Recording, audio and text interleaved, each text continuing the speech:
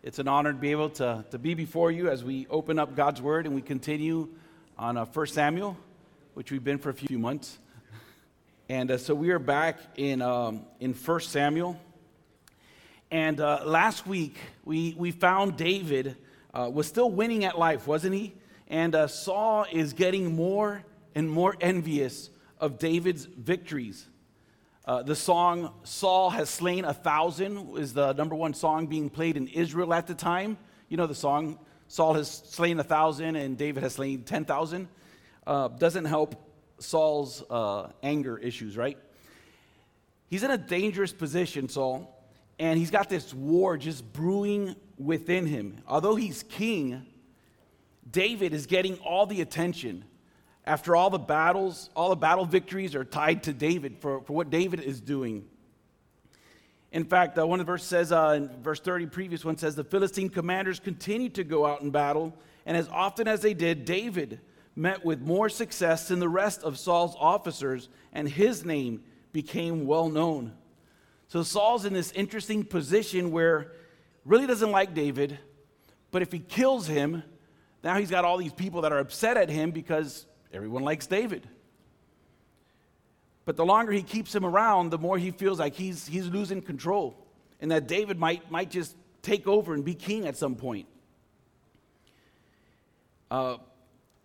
Pastor Jesse last week mentioned how he gave Michal as a trophy wife. Basically, that's what she was, right?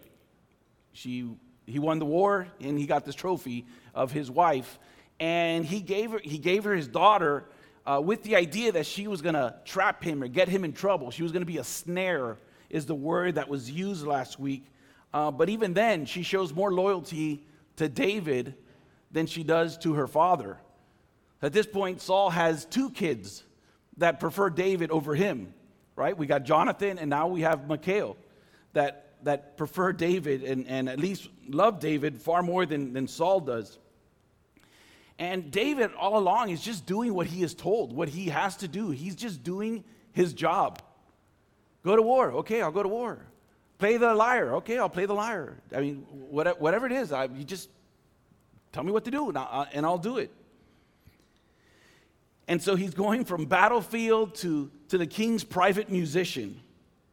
And the one thing that remains consistent throughout his life is that David's commitment to God is unwavering in the circumstances of life. David's commitment to God is unwavering to the circumstances of his life, right?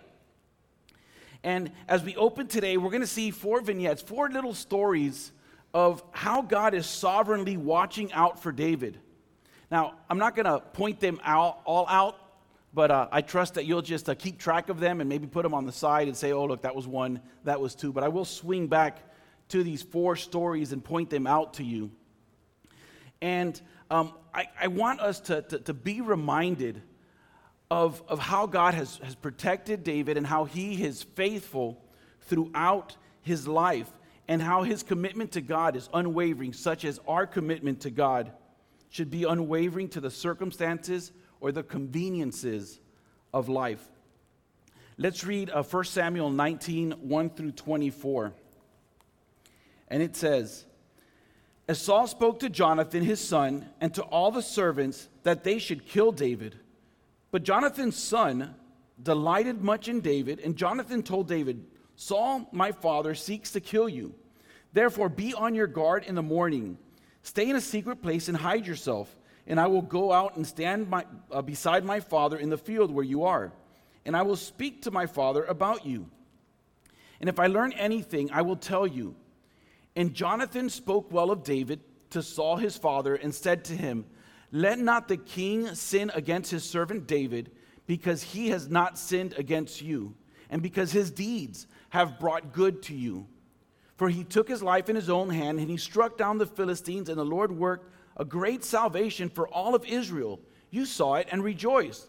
Why then will you sin against innocent blood by killing David without cause? And Saul listened to the voice of Jonathan. Saul swore, as the Lord lives, he said, he shall not be put to death. And Jonathan called David, and Jonathan reported to him all these things, and Jonathan brought David to Saul, and he was in his presence as before. And there was war again, and David went out and fought with the Philistines and struck them down with a great blow, so that they fled before him. Then a harmful spirit of the Lord came upon Saul as he sat on his house with his spear in his hand. And David was playing the lyre, and Saul sought to pin David to the wall with the spear. But he eluded Saul, so that he struck the spear into the wall. And David fled and escaped that night. Saul sent messengers to David's house to watch him, that he might kill him in the morning. But Michal, David's wife, told him, "If you do not escape with your life tonight, tomorrow you will be killed." So Michal let David down through the window, and he fled and escaped. Michal took an image and laid it on the bed and put a pillow of goat's hair as its head and covered it with the cloth. And when Saul sent messengers to David, she said, "He is sick." Then Saul sent the messengers to see David, saying, "Bring him to me in the bed, that I may kill him." And when the messengers came in, behold, the image of was in the bed, and the pillow of the goat's hair was at its head. Saul said to Michal, "Why do you deceive me thus, and let my enemies go, so that he has escaped?" And Michal answered, "He said to me, 'Let me go. Why should I kill you?'" Now David fled and escaped, and he came to Samuel at Ramah and told him all that Saul had done. And Samuel went and lived in Naioth. And it was told Saul, "Behold, David is at Naioth in Ramah." Then Saul sent messengers to David, and when they saw the company of the prophets prophesying, and Samuel standing as head over them, the Spirit of God came upon the messengers of Saul, and they also prophesied. When it was told Saul, he sent other messengers, and they also prophesied. And Saul sent messengers again a third time, and they also prophesied. Then he himself went to Ramah and came to the great well that is Seku, and he asked, "Where are Samuel and David?" And one said, "Behold, they are at Naioth and Ramah." And he went there to Naioth and Ramah. And the Spirit of God came upon him also. And as he went, he prophesied until he came to Naioth and Ramah. And he too stripped off his clothes, and he too prophesied before Samuel, and lay naked all the day and all night. Thus it is said, "Is Saul also among the prophets?" Let us pray.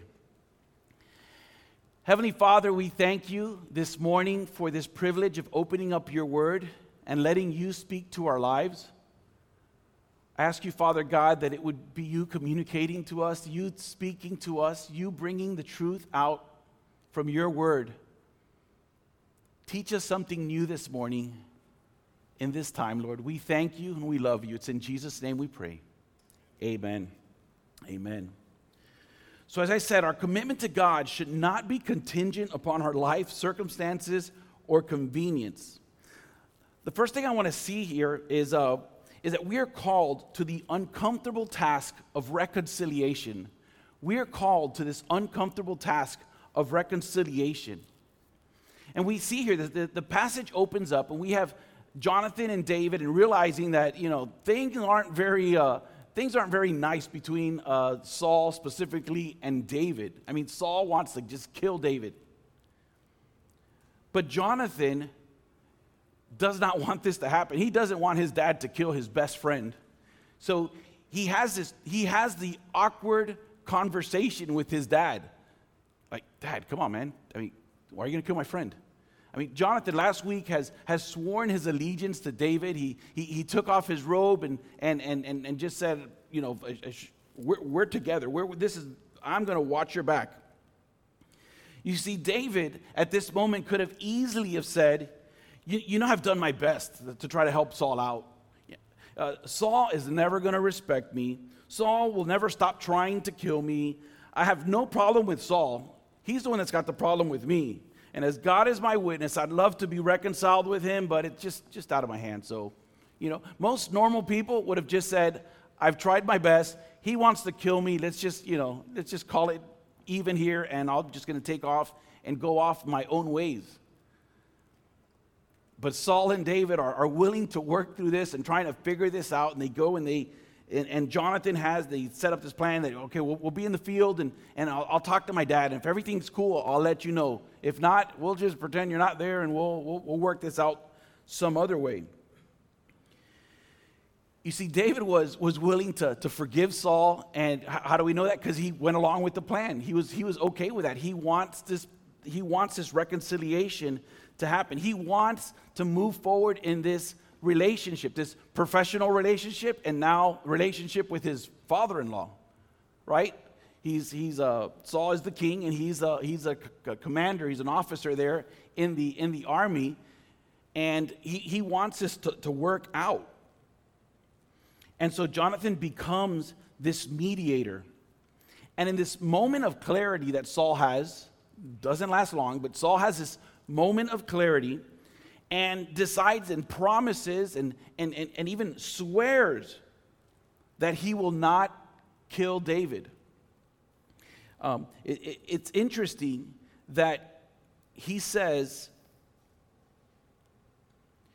he swears and says, as the Lord lives, he shall not be put to death. In verse 6, as the Lord lives, he shall not be put to death. Now, some would argue and say Saul is just saying that to try to get closer to David and be able to kill him. Some would say that he wasn't very sincere in what he is saying.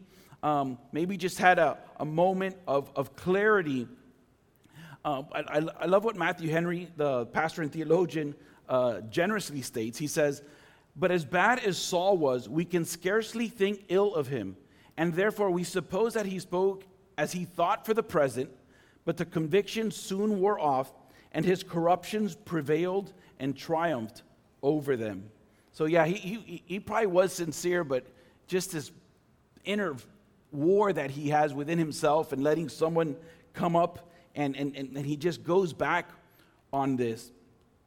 And so at this glimpse of a moment, we see that, okay, this relationship works out.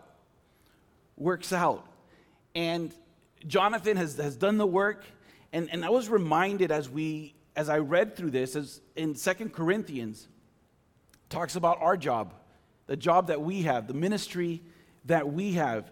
It says, therefore, 1 Corinthians 5:17, therefore, if anyone is in Christ, he is a new creation. The old has passed away. Behold, the new has come.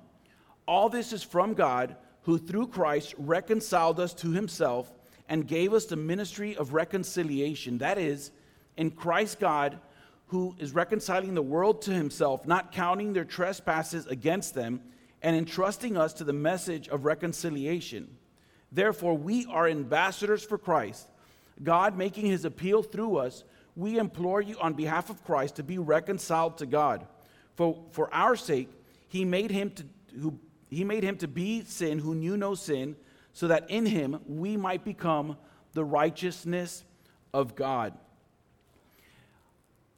The obvious, it's talking specifically about the ministry that we have to help reconcile people to God, take people to God through Jesus Christ, that their sins are forgiven and they are reconciled into that relationship. We understand that that's what this is talking about. But how much more is it in our human relationships too?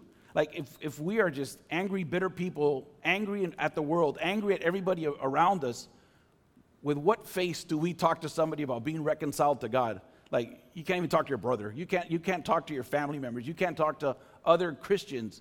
What do you mean, reconciled to God? This is one of our job descriptions as Christians, is reconciling relationships. First and foremost, our relationship to God, for those that don't know God, and be reconciled to him. And if not, those relationships that we have here on a human level. It's so easy to just live at odds with people, like just never have to see them again, don't have to deal with them. It's actually easier that way because, they were a little difficult, not fun to be with, and it's so much easier to not deal with them. But that is not what we are called. We're not called to easy things. And when we think of the Lord's Prayer, what does it say It says, forgive us our debts as we forgive our debtors, right?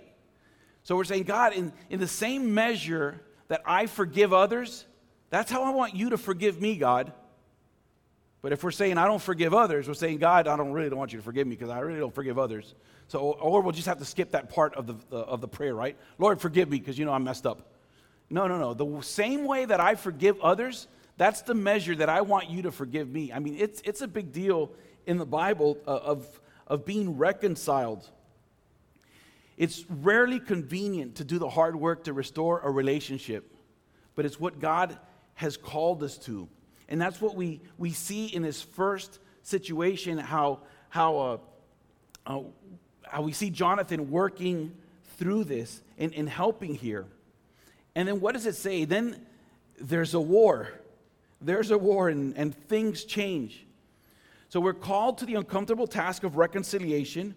And second, our calling to do God's will should supersede what we think is best. Our calling to do God's will should supersede what we think is best. So obviously, this reconciled relationship with Saul didn't work out as didn't last as long as we would have probably have liked, and I'm sure David would have preferred it last a little bit longer. But he goes off to war, and it says, and there was a war again, and David went out and fought with the Philistines and struck them with a great blow, so that they fled before him. Then a harmful spirit of the Lord came upon Saul as he sat in his house with a spear, and David played the lyre. I mean, this is like, it's like just so a matter of fact, this passage, like there's a war, David comes back, he's playing, Saul chucks a spear at him. It's like, wait, there's a lot going on here. Like you would think David would have PTSD, right? Like, you know, last time this happened, this is the exact same scenario as what happened last week. He throws, or 2 weeks ago, he also tries to throw a spear at David when he's playing the music for him. Like this is not something that, just came out of left field. This is what happens. This is common workplace occurrence for David, to get spears thrown at him. If it's not at war, it's, playing music for the king. Maybe that was his way of changing the song or something, but you would think David was like, here it comes again, what's going on here? So it's not his first attempt at David. This is his boss, right? So you think you have a crazy boss? Look where David is at. And if David continues to, and he does, continues to be faithful in what God has called him to do, how much more are we called to be faithful back to the reconciliation, back in those situations, in those difficult situations? I mean, is this a normal thing for an officer of the army to go and kill, and be like the most decorated soldier, and then just come back and just be a musician for the king? Like, there's almost a sense of, is Saul trying to keep him away from constant training? And is Saul trying to keep him away from other soldiers? There's a movie about a soldier, and one of the things, if you ever read up what they did in when they were doing Saving Private Ryan, all the soldiers kind of had to go through. They're actors, so it's kind of boot camp. They had to go to like boot camp and this training for like, I don't know, it was like a month or something like that. All of them except the guy that played Saving Private Ryan. Private Ryan, he what was it, Matt Damon, I think it was. He got to like stay in a hotel and get all pampered and stuff, and just have the beautiful time of his life, while all the other actors were like doing the hard work. And the reason they did that is because they wanted, when they see Private Ryan, to just have this like hate for him. Like, we lost all our lives, we did all our work in the movie, of course. We did all this work, and just have this resentment towards this other actor that had it easy. And it's kind of similar situation. I mean, David, goes out to war, and then he just kind of has this like job. I mean, he does have to evade some spears every once in a while, but he gets to play music in the air conditioning and get fed and all that.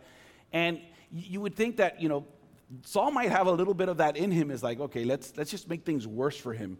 I don't want him to be the strongest soldier. I want him to get killed. And so this is where he's at. Yet David continues to choose to obey God as God leads him in what he needs to do.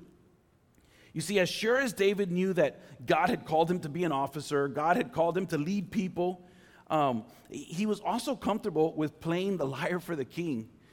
And this is an example of David's humility. Like, it wasn't like, oh, this is beneath me. No, I'll get you a guy. In fact, I'll get you a slave from the other country that we're going to invade. I'll get you a Philistine. Those guys play a mean lyre. I'll get them to play for you. No, he's like, this is what God has called me to do. I will do this. And he plays this lyre because nothing was beneath him. And as big as a soldier that David was, he was also compassionate. If we look at Psalm 35, 13, and 14, he says in this psalm that he wrote, he says, "But when they were sick, I wore sackcloth. I afflicted myself with fasting. I prayed with head bow on my chest. I went, though, as I grieved for my friend or my brother, as one who laments his mother. I bowed down in mourning." And he's talking about how he laments and is sorry for those that are sick. And it's understood that, it's possible that he's talking about Saul, understanding that Saul wasn't right. That guy was not right.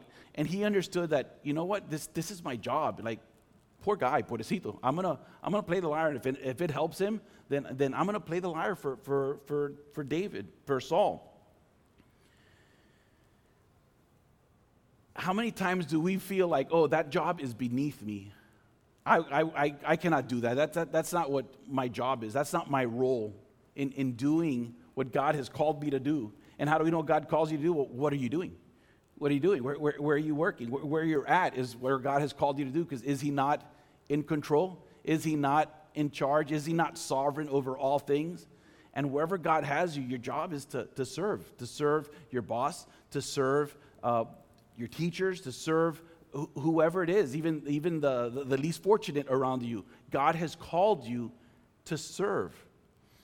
Now, there are moments, and we understand there's moments where we might be in situations that we find ourselves that are as a result of either a bad decision that we've made or a bad decision that someone else made. But that does not trump that we need to continue to serve God in those situations. So, someone that was in a bad situation that they did not choose for themselves, quick, easy story would be Joseph, right? Joseph was just minding his business. Sure, he was showing off his multicolored jacket that his dad gave him, but his brothers then turn around and decide to sell him, right? Sell him into slavery. And he just continues to be faithful. And I'm not going to go into the story because it's a long story, but we see that Joseph continued to be faithful to where he was at and doing what God had called him to do, even against lies and just continue to get, he would go like 5 steps forward and like 10 back. And then he was not there because of his choice. He was there because of others' choices. Someone that learned to be faithful apart from his dumb choices would be Jonah, right? Jonah did not want to go where God was sending him, continued to do whatever he could to not go. And even when he finally gets to where he's got to go, he finally says, okay, here's your message. God's going to destroy Nineveh if you don't repent. All right, I did my job, God. And God just like, whole Nineveh like comes to God and stuff. And it's like this beautiful story. It doesn't matter what situation you're in. We need to be faithful to what God is calling us to. Your job may be the worst in the world, your school, your marriage, but you know what? God could change your situation, and God could change you in the midst of those situations. But our job is to be faithful to God and to the call that he has upon your life. You see, neither of those give us permission to supersede what God has called us to. I'm going to fix this on my own. I'm going to go behind my boss's back and try to like get people on my side to realize that he just doesn't know how to lead this place. I mean, come on, I've been here for a month and I know this thing is wrong. and we have these ideas, and it's like, no, let's be faithful. Now listen, I'm not saying if you have a horrible job, stay in your horrible job. But until you're in that horrible job, until you find your next one, you need to be faithful and say, God, give me a job unless you're teaching me something here. So that's one freedom that we have in this country. We have the option of looking for more jobs and finding a better situation. But wherever you're at, you need to be faithful and true to what God has called you to do and be a testimony. And again, bring people into reconciliation with God. And if you're the worst employee ever, it's like, don't talk about God for a little bit. Let's fix that up, and then let's talk about what God has done in our lives. It's easy to breed an environment of gossip or, at work or wherever it is, or even in church. Just, it's easy to do that. Again, not going back to that reconciliation. Talking with people and talking through what needs to be. There's avenues that we have to talk to our bosses and talk to the people that need to, and not just brew this environment of that's not what God has called us to do, this environment of opposition and dissension and all that. That is not what we're called to do as believers. We're called to be testimonies and be light. And this is what God wants us to do. And we see this here. We see this here that David could have used his common sense. Okay? He is not this awesome warrior because he's an idiot. I mean, he is a smart guy and knows how to fight. He probably knows how to read people very well, knows where the enemy's going. He could truly see what situation he is with Saul. But he chooses to go with what God has called him to do and not say, I'm just going to take matters in my own hand. I'm going to take Saul out because I could really do this. I mean, the guy is, not a very good fighter. I mean, he's only got 1,000. I got 10,000, right? But he chooses to be faithful to what God has called him to do. That's because our calling to do God's will should supersede that what we think is best. And third, when in doubt, we need to seek wisdom and shelter in God and in his people. When in doubt, we need to seek wisdom and shelter in God and his people. So here we find ourselves now in verse 11. Saul just chucked a spear at David, and David's like, okay, I think things have changed here. It's probably time to leave this place. And he runs home. I'm sure his wife appreciated that he ran home. But his wife is like, this is probably not the best place to run to because Dad kind of knows where I live, so you may want to find another place. And lets him jump out the window and go and escape. Which reminds me of another story where they jump out of a window, right? With Rahab the prostitute, as the spies go in the land and they're looking for them, and they're being taken. She says, go, and gives them a way out. Which raises a question that when we read about Rahab, and then look forward in Hebrews and see that she is counted as faithful for lying. And we see this situation here with Michael, having them leave out the window. And then what does she do? What does she do? This is like almost from a movie or something. She gets crafty and she makes this fake head and puts it on the bed, and like what kids try to do, like to pretend like she actually does that. And she gets this idol. I'm not sure what kind of idol it is, if it's like a pagan idol or just an idol. Probably not a good one anyways. And then a goat hair pillow. I think it was like the latest phase in the year 2000 BC to have a goat's hair pillow. And she uses that as his hair and just says, hey, we'll just say that that's you. And the guys come in, she's like, oh no, he's sick. I think he's got COVID or something. And she's like, okay, yeah, we won't go. Poor guy. We're not going to kill him while he's sick. That's horrible.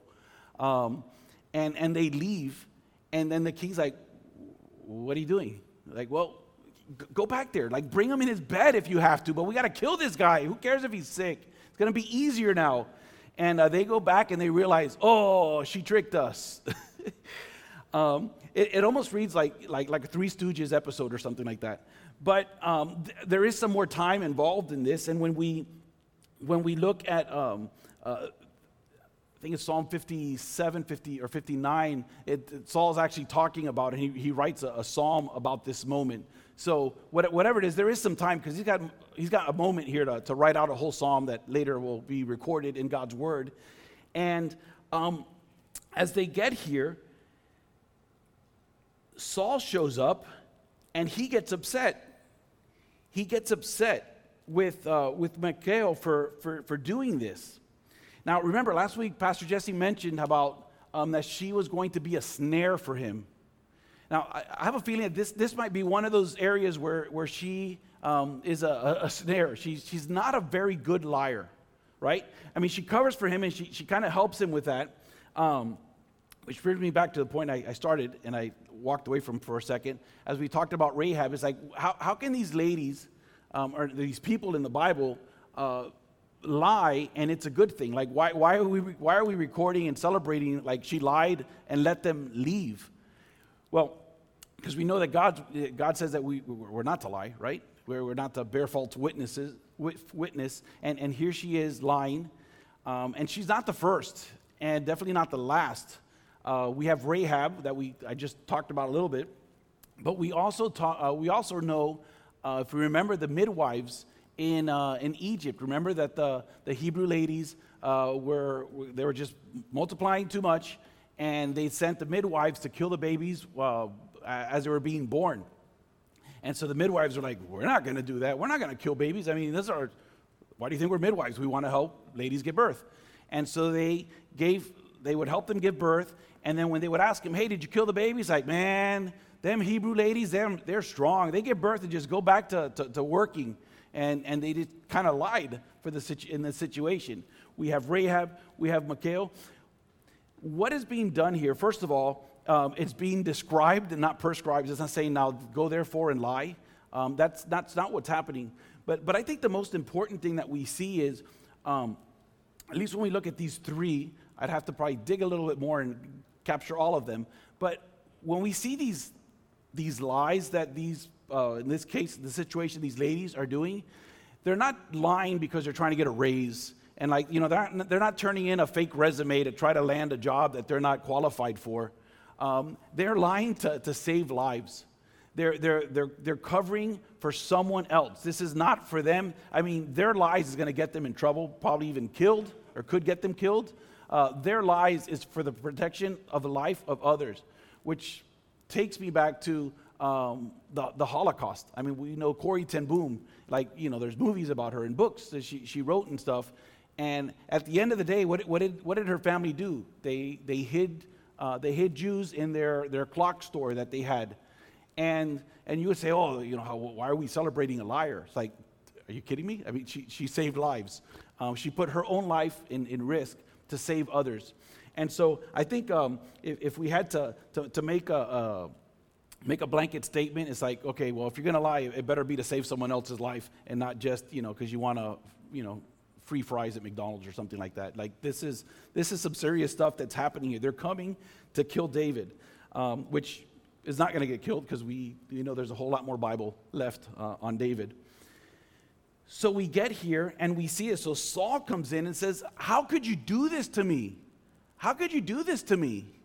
And how evil of Saul to think that this wife is going to give up her husband so that you could kill him. So she's like, no, I mean, he left, but then look what she is. She's not, in this case, she becomes that snare, not a very good liar, because what's the excuse that she gives? He says, and Michal answered Saul, he said to me, let me go. Why should I kill you? Like, wait, that's the best lie you could come up with? He said, if you don't let me go, I'm going to kill you. That's what David told me, so I had to let him go. It's like, no, I don't want you to kill him. How's that? That's why I let him go. So here she is in doing this, but we see that it's that moment. It's this moment where David gets away, and what does he do? What does he do? He runs to Samuel. He runs to Samuel. And to be honest, I had like a little Mandela effect here. I thought Samuel was dead. I had to go back a little bit. Oh no, he just said bye, but he didn't die. That happens much further down. So he runs to Samuel, and he goes and he tells Samuel everything that happened to him. And what we see here is that he goes to his trusted friend. And if you're looking, right, if we're counting, remember I told you there were 4 stories of God protecting David? So if you wrote those down, the first one is David's being protected by Jonathan, right? God protects David through Jonathan. The next, David escapes death by his quick wit, right? That God would allow him to dodge the spear. The third one we see is Michal helps David escape through the window. And now here's the fourth one. Now the fourth one is very interesting. The fourth one is very interesting because right now, so we've seen there's been people that have been helped David. There's just, David has kind of helped escape and understanding that God is sovereign. God has allowed these people in these situations for David to be able to escape. But this instant that we're going to go now is we're going to actually see God himself protect David, because God has already anointed, through Samuel, anointed David to be king. And so we're going to see God's intervention himself. So we get here now, and in this passage, in this part, we see that they go to Ramah, right? And he says, now David fled, verse 18, now David fled and escaped, and he came to Samuel at Ramah and told him that Saul had done. And he and Samuel went to live in Naoth. And it was told to Saul, behold, David is in Naoth in Ramah. So he goes to live there. So that's why I'm saying this, I read rather quickly, but there is time that's elapsed here.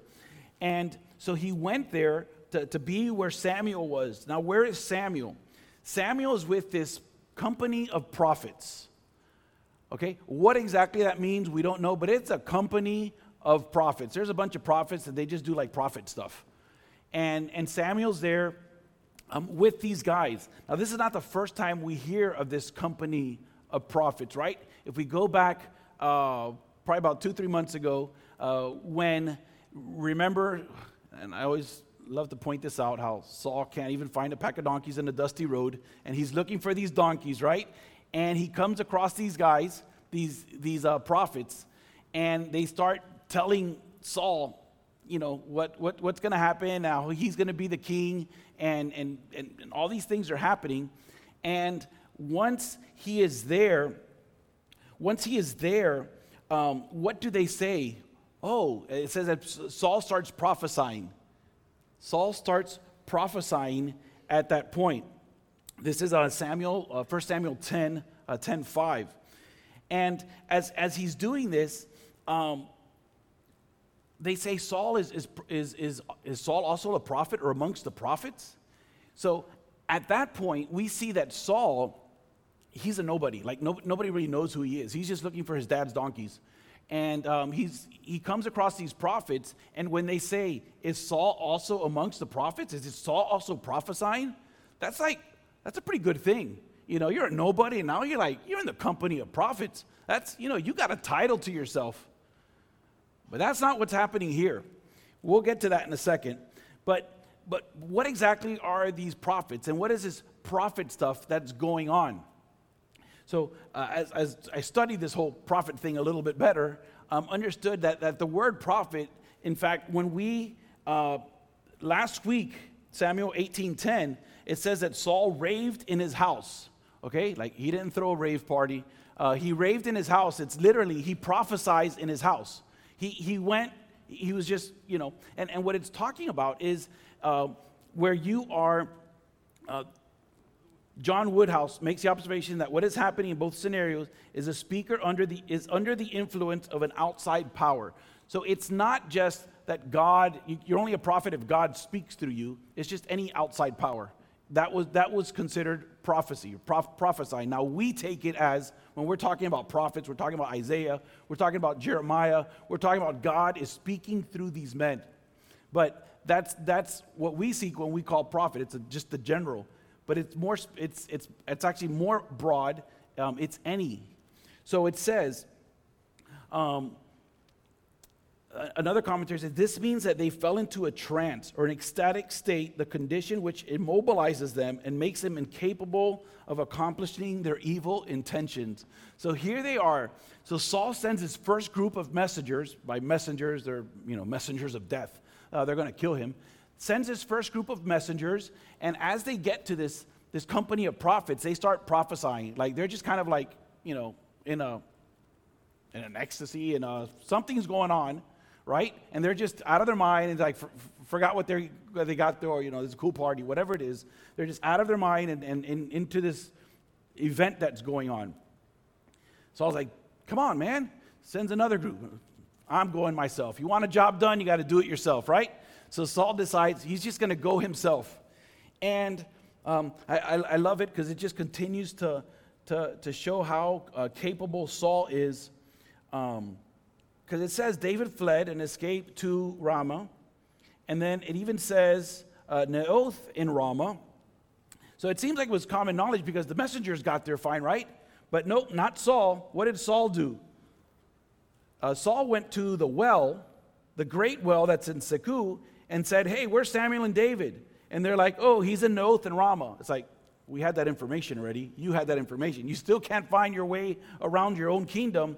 And so they get there, and what happens? Saul arrives, and as he's arriving, he also begins to prophesy this just out of his mind situation. And not only is it just out of his mind, what does it say he does? It says that he gets naked, takes off his robe, takes off his clothes, and gets naked for the whole day and stuff. Now, at first, it's like, great, I got to talk about naked Saul prophesying. Thank you, God. This is what I got this week. But at least it wasn't Jesse's passage last week. As we see, he's prophesying.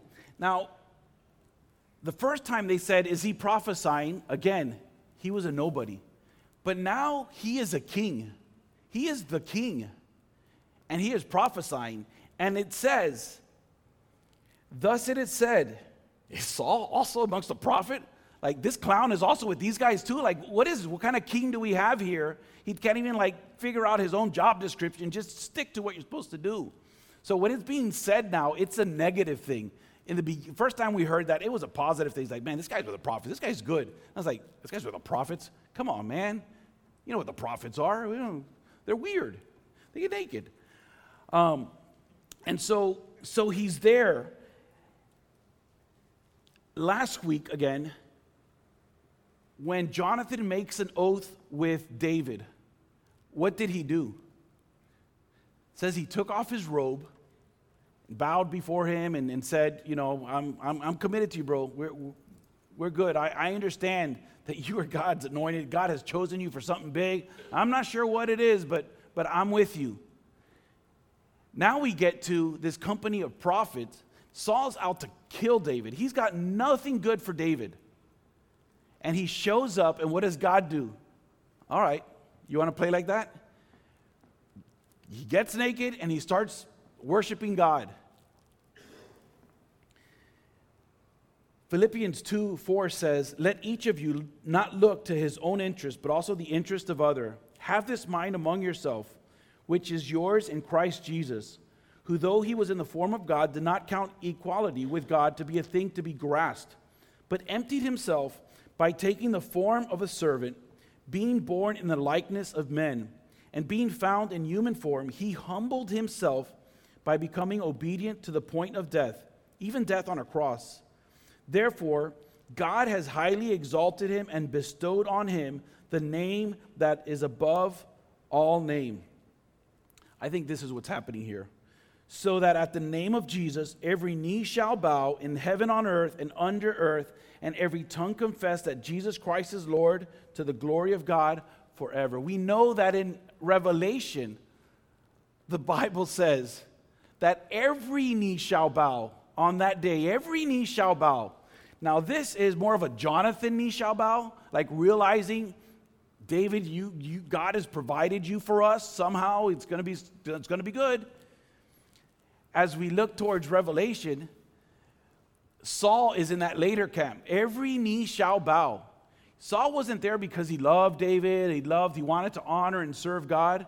No, he was there for malicious purpose. But you know what? There will be the day where every knee shall bow. And here we are with Saul disrobing himself, taking off his what identifies him as the king, taking off his identity as the king of Israel, bowed before these prophets, doing whatever these prophets were doing. But God is humbling him and showing, you are nobody.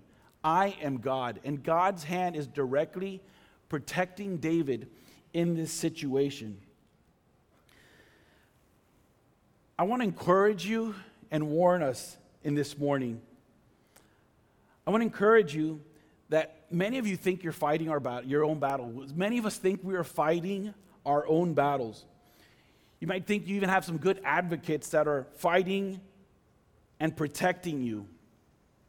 But friends, family, God is in control. We need to seek Him and honor Him and fear Him and know that God is in control. We need to be faithful to God in the midst of difficult situations, in the midst of difficult circumstances in our lives. We need to be faithful to God and point to God and know that He is good above all things. And there will be that day where we will be face to face. There will be that day where every knee shall bow. And we would do that because we have followed Him and loved Him all our lives. And that is my prayer for each and every one of us here, that we would keep our eyes on Him. But let me warn you, you may think that you are on your throne, even if it's just the throne of your own life.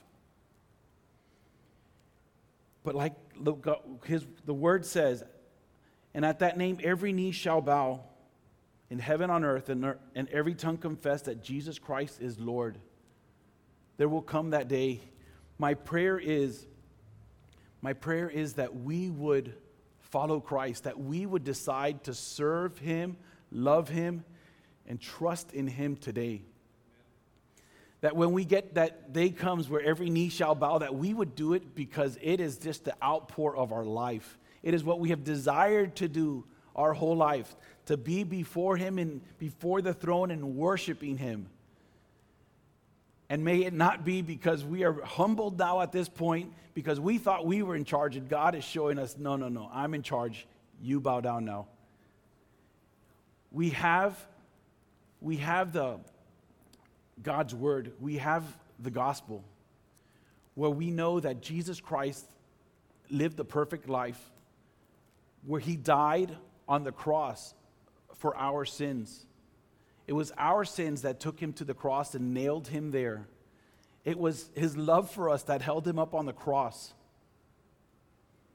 And it is through Jesus, through His death, burial, and resurrection, because He rose 3 days later, He conquered death, and He offers us this gift of eternal life once we have trusted in Him, when we have believed His word and understood that the only thing that we deserve, as Pastor Alejandro prayed, the only thing we are worthy of is His wrath. Yet through Jesus Christ, we could come into a relationship with God and be reconciled with God as God originally intended when He in the garden. And so my prayer is that we would trust in Christ today and know that it's only through Jesus can we have this gift of eternal life.